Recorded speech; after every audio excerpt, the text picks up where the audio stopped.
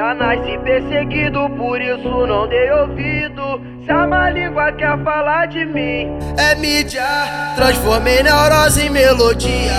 A hipocrisia quer me ver cair, tá na torcida.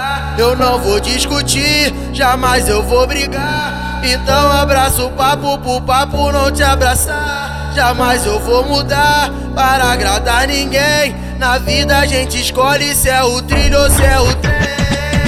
Fabricando recalcado, eu vou vivendo a vida, porque língua de invejoso é minha mídia preferida. Jamais vou me importar com o que as má língua diz.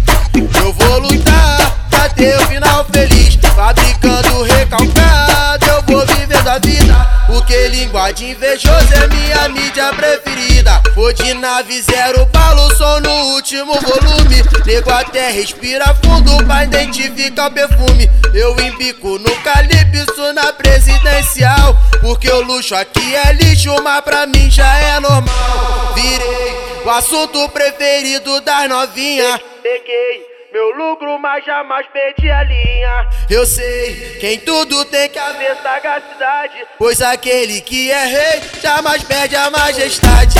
Virei o assunto preferido das novinhas. Peguei meu lucro, mas jamais perdi a linha. Eu sei que em tudo tem que haver sagacidade, pois aquele que é rei jamais perde a majestade. Virei o assunto preferido das novinhas. Peguei meu lucro, mas jamais perdi a linha. Eu sei que em tudo tem que haver sagacidade, pois aquele que é rei jamais perde a majestade.